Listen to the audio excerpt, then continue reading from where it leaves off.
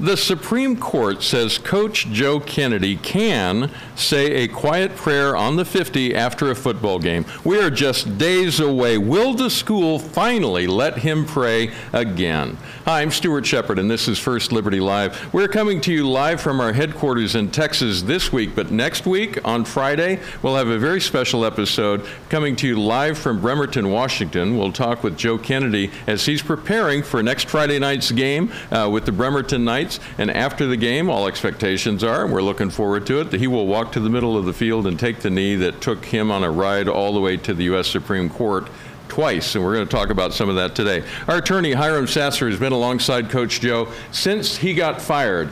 Joe, not Hiram. Hiram's still here. He's good. And he will be with me at the game next Friday. Hi, Hiram. Hey, thanks for having me. Catch us up on this. Where are we now on all of this? Well, the case is over. We have a great order in place that allows him to be able to take a knee and pray after the game when he's on the 50-yard line. We'll see how it all plays out.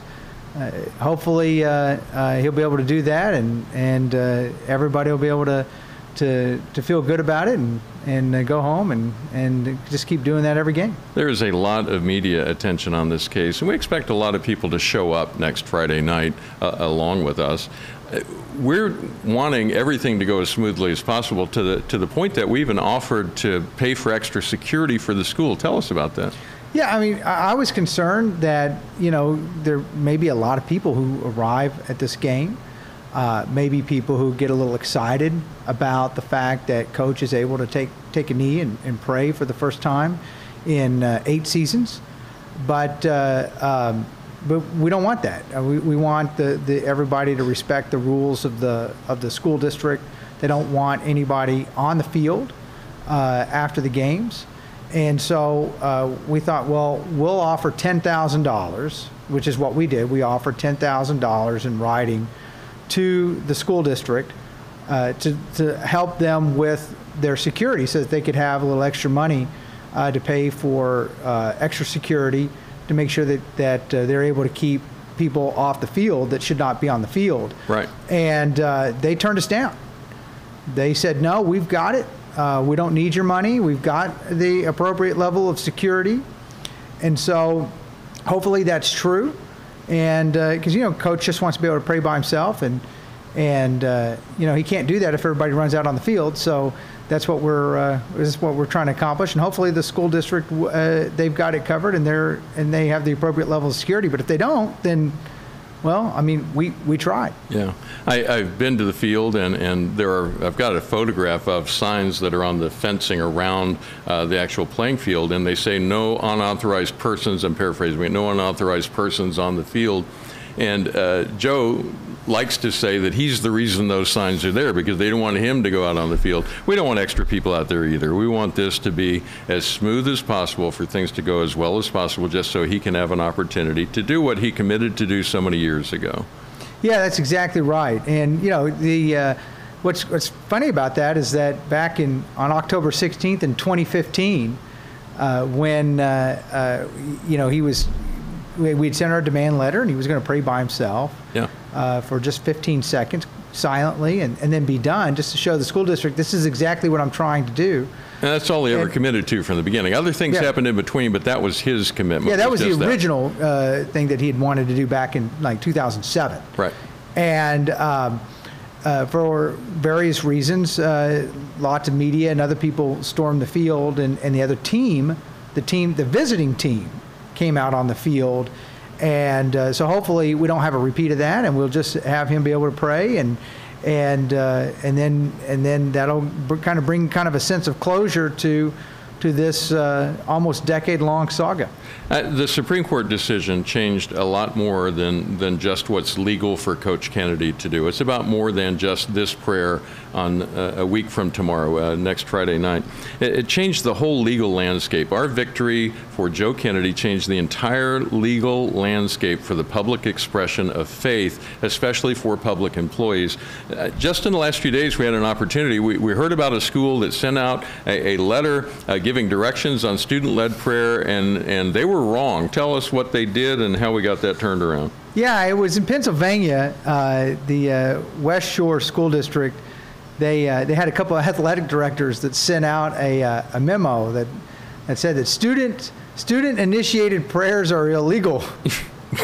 No, you know, I'm not an attorney, but even I know that. I mean, yeah, I mean that has never been the law, and there's been lots of Supreme Court cases that go back decades and decades that say what they said was wrong. Yeah. So you don't even have to have the Coach Kennedy case to know that they were wrong before Coach Kennedy, but now, especially after the Coach Kennedy case, it's ridiculous. But I don't think they meant any harm. In other words, I just think they think that's what the law is. They thought that's what the law was. So they thought they were doing the right thing under the law, because there has been this chilling effect because there's so many groups out there on the other side of these issues that are trying to silence expressions of faith, that they've convinced a lot of people that that's what the law says, and they're not right about it. They're completely wrong. No, that's exactly right. And so we sent them a demand letter.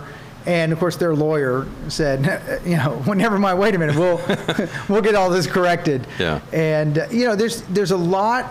We can win the case, we can win the right at the courthouse, but there's a huge knowledge gap in America between what people understand the law is and what the law is.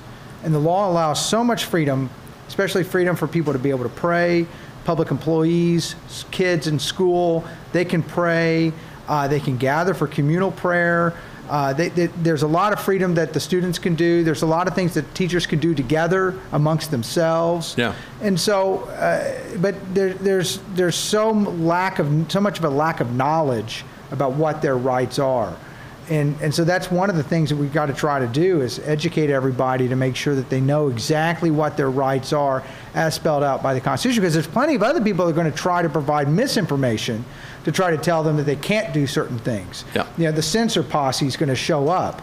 But those days of censorship are over. Now we're in the regime of accommodation, where religious expression gets accommodated. It's supposed to be accommodated, not censored. A story that I like to tell. My wife taught kindergarten for many years. We homeschooled then after that. But while she was teaching kindergarten in a public school, it's the beginning of the school year, and it's snack time, and all the little kids are at their little tables, and they all break out their little snacks. And at one of the tables, the little boy says, "Is anybody going to pray for this?" And he looks around and then he says, "Okay, let's all hold hands." And he grabs hands with all the other kids and says a prayer over the snack. My wife, because she's married to me, knows perfectly legal, right? That's right. That's right. They're just kids. And the kids can communicate with each other, and they're not the government. So the Establishment Clause, whatever it stands for, it certainly doesn't stand for the fact that private citizens should be restricted. And those are just kids. And so the kids can communicate amongst themselves, and they can pray all they want. First Liberty had a case years ago with a little girl that was told the opposite. I mean, she wanted to pray over a lunch and was told to stop. Yeah, it's really unfortunate. What's really unfortunate are seeing all these school district lawyer groups, on their little message boards and in their blogs complaining about the Coach Kennedy case. And I'm like, well, I always thought that your mission was simply to tell the school administrators what the law is, and you would be indifferent as to what the law is. You're just simply going to make sure your employees are following the law. But what we're finding out by the school district's lawyers' negative reactions across the country is that a lot of school districts' lawyers got into that field because they're liberals, and they liked enforcing the censorship. They enjoyed it, and they used that to advance their own ideological preference.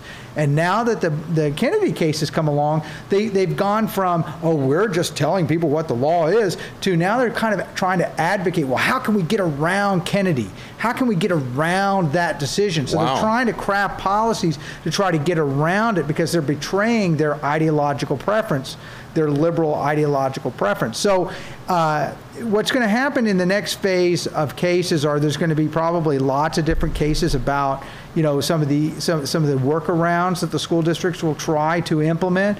And so we have to maintain vigilance. We're going to have to continuously fight, and people are going to continuously have to stand up for their rights, because what's being revealed is that, just a good example, the Bremerton School District, they're not against prayer. That superintendent didn't care if Coach Kennedy was praying. He didn't want to get in trouble. The lawyers cared. Yeah. Under the umbrella of they're just trying to enforce the law. But now that the law has changed, we'll see if they want to, if they, for that particular school district. But I'm just talking about in general. Yeah. Many lawyers across the country are trying to find workarounds because it's interfering with their ideological preference. It's real funny how people are like, oh, the law says what we got to do, because it matches their ideological preference. And I'm hearing from, I was on our social media for First Liberty this morning, and a regular complaint is, oh, well, you're just a Christian organization and you're only interested in protecting Christian speech and you're taking away rights from other people, right? What do you answer to that? Well, I was just communicating with a Muslim parent in a school district that was not treating her kids and the other Muslim kids appropriately. And so we're in the process of looking at that. I mean, we've represented Muslim, Christian, we've represented Jewish, Native American Sweat Lodge, represented the Falun Gong. I mean, we've represented everybody of every faith. And look, religious liberty principles rise and fall together for everybody. And so Coach Kennedy's win was a win for everybody of all faiths. And that what you just said is such an important thing that I think our supporters who are savvy about this understand that, what you just said, that, yeah, it does protect the rights of people of different faiths. But guess what? If you are Christian, it also is protecting you as we protect the right for everyone. Because the First Amendment isn't written as a Christian First Amendment. It's written as a free exercise of religion expression in that First Amendment. That covers everybody. Well, certainly it does. And matter of fact, Justice Story on the Supreme Court, one of the early Supreme Court justices. So basically think of you have the American Revolution generation, think of the generation right after that. Yeah. Sitting on the Supreme Court in the early 19th century, wrote an entire commentaries on the United States Constitution, what each provision meant. And when he got to the First Amendment talking about the religion clauses, he said, look, I mean, obviously we're a Christian nation. That's what he was, commenting about the country at the time. We're a Christian nation, but we have the free exercise clause to allow for the religious freedom of all the other religions as well. And he begins to name many of them. Mohammedanism, which was what he was referring to was Islam, yeah. Hinduism, Buddhism, Judaism. All of those religions are protected by the free exercise clause. It's just now in the modern time, we're beginning to find out that, also, it's really great for Christians to be protected by the free exercise clause too, because in the sort of milieu, the culture of the day, all people of faiths are now kind of on the outside looking in. And we're facing the headwinds of a culture that has essentially rejected religion as such. And as a result of that, we're all kind of huddled together under the free exercise clause fighting for our rights. We're going to talk about our campaign here in a moment to take a knee with Coach Kennedy. We're talking figuratively, wherever you are. You don't have to go on the field in Bremerton. In fact, we don't want you to do that. We want you to take a knee where you are, wherever you happen to be. But along with that, people are wondering, okay, so we now have the Kennedy decision. What is okay on a Friday night at a football stadium? What's okay now that wasn't okay before? Well, what's okay now is that if a coach wants to take a knee and pray for themselves, whether it's when a player gets hurt, whether it's because there's a particular tragedy, or because the coach just wants to do that as part of their religious expression, they're certainly free to do that on the field. I mean, teachers are free to be able to pray while at school, even if someone can see them and knows what they're doing. So, for example, a teacher at lunch saying grace over a meal. Exactly. Don't worry about it. You're covered. That's exactly right. And also there are lots of different religions that have various clothing elements that they're required to wear according to their faith. Well, all of those things are going to be on the table for all the teachers and the government employees and the coaches. So whether it's a cross necklace, whether it's something, some sort of head covering, whatever it may be, all of that's going to be covered by the Kennedy case as well. As this was being fought out, the school offered multiple ways that Joe Kennedy could still pray if he would go up in the press box, if he would go up the hill, up these long steps, up to a janitor's closet, basically up on the hill. They said, you can pray, but you have to hide it. What this decision says is, you don't have to hide. You're not going to break anything because you're praying where people can see you. Is that right? Yeah, that's exactly right. I mean, all the accommodations they previously offered were, go away, go into the press box, or go to the locker room to go hide. Yeah. You don't have to do that anymore. You can pray where you are. If you have a legal right to be where you are located, then you can take a knee and pray for 15 seconds by yourself. All right. We're encouraging people to take a knee in support of Joe Kennedy on September 1st. We're calling it the First Freedom Challenge. You'll hear us talk about taking a knee with Coach Kennedy. Tell us about that. What are we asking people to do, and how can they learn more? Well, I think what we're asking people to do is to actually, at whatever games you're at across the country, to take a knee at that location and pray, if you feel led to, in the same manner, and take advantage of the rights and freedoms that Coach Kennedy fought for all of us to be able to have. Coach Kennedy was the first one to hit the beach, but we have millions of Americans now who have that right to be able to take a knee and pray after a football game, and we think everybody should, who feels led to, take advantage of that opportunity and do that. Not join Coach on the field. And Bremerton, I'm talking about people who may be, whether they're in Florida, Maine, wherever Texas, wherever you are. Yeah. We get criticized because people write and they try to quote scripture at us, which I always find humorous, but they say, Jesus said you should pray in your closet, so you shouldn't be out there. And I always like to point out where there's also that scripture about if you're going to light a candle, you don't put it under a bushel basket. You put it on a candle stand to where it can light the whole house. You don't do it pridefully, but you don't hide it either. You're out there where people can see. And an important part of this campaign for Take a Knee with Coach Kennedy is we're asking people to take a photo, take a video. And we're not asking you to blow trumpets and announce that you're praying. It's not that. It's just we want to show people, we want to show the nation that we are a nation that believes in God and that takes a knee in prayer, because that's who we are and it's what we do. I've never understood the atheist argument of I don't believe in God or Jesus, but let me quote scripture. But also you're doing it wrong. Like I've never quite understood what that's all about. They're suddenly fans if it works to their agenda. But I think what we're saying is that we're a nation that's filled with a lot of people of faith. We have a lot of varieties of faiths, but we have millions of people who will feel led to take a knee and pray with Coach, or to pray for themselves and in their whatever purposes, and they have a right to do that, and we can't be shy about that. We have to exercise our rights. The rights mean nothing. Supreme Court cases mean nothing. They don't mean anything if people are not actually exercising their rights. Then it's just on dusty paper that nobody reads. But where real freedom comes from is everybody acting and taking advantage of the rights and freedoms that they have and exercising those freedoms to their fullest. If you don't exercise, you don't get the muscle. Well, that's what they say. Yeah. If you want to learn more about this, if you're watching this and thinking, okay, where do I find out the details? Go to, it's a website we have called Restoring Faith in America. So the website is rfia.org. So it's rfia.org. And on there you can find out the details about when and what to do, and hashtags they can use if you do take a photo, just to share with people, hey, this is America. And we believe that prayer is something healthy and good, and it's okay to share that with other people and let them know that you're a person of faith. Not boastfully, not pridefully, but just to say, this is who I am. This is part of my life as a person. Hiram, anything else you'd like to share before I let you go? Well, I'm hoping that Bremerton wins the game.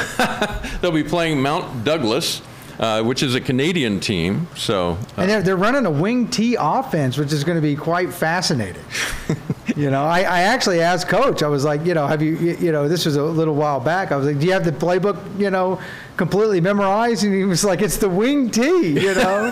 This is old school football." Yeah, he's got it. He's got it down. That'll be fun. Well, I'm looking forward to being there with you. And again, next Friday, September 1st, we'll be doing a special live from Bremerton, Washington during the daytime. We don't have a time locked in yet, but just keep an eye out for it. It'll be on both FirstLibertyLive.com as well as our YouTube channel for First Liberty Live. It'll be me and Hiram and Coach Joe Kennedy just talking about how he's doing on that day as he gets ready for the big game on Friday night. Hiram, thank you so much for chatting with us. I always enjoy talking to you. Thanks for having me. All right. And if you'd like to learn more again about the First Freedom Challenge, go to rfia.org.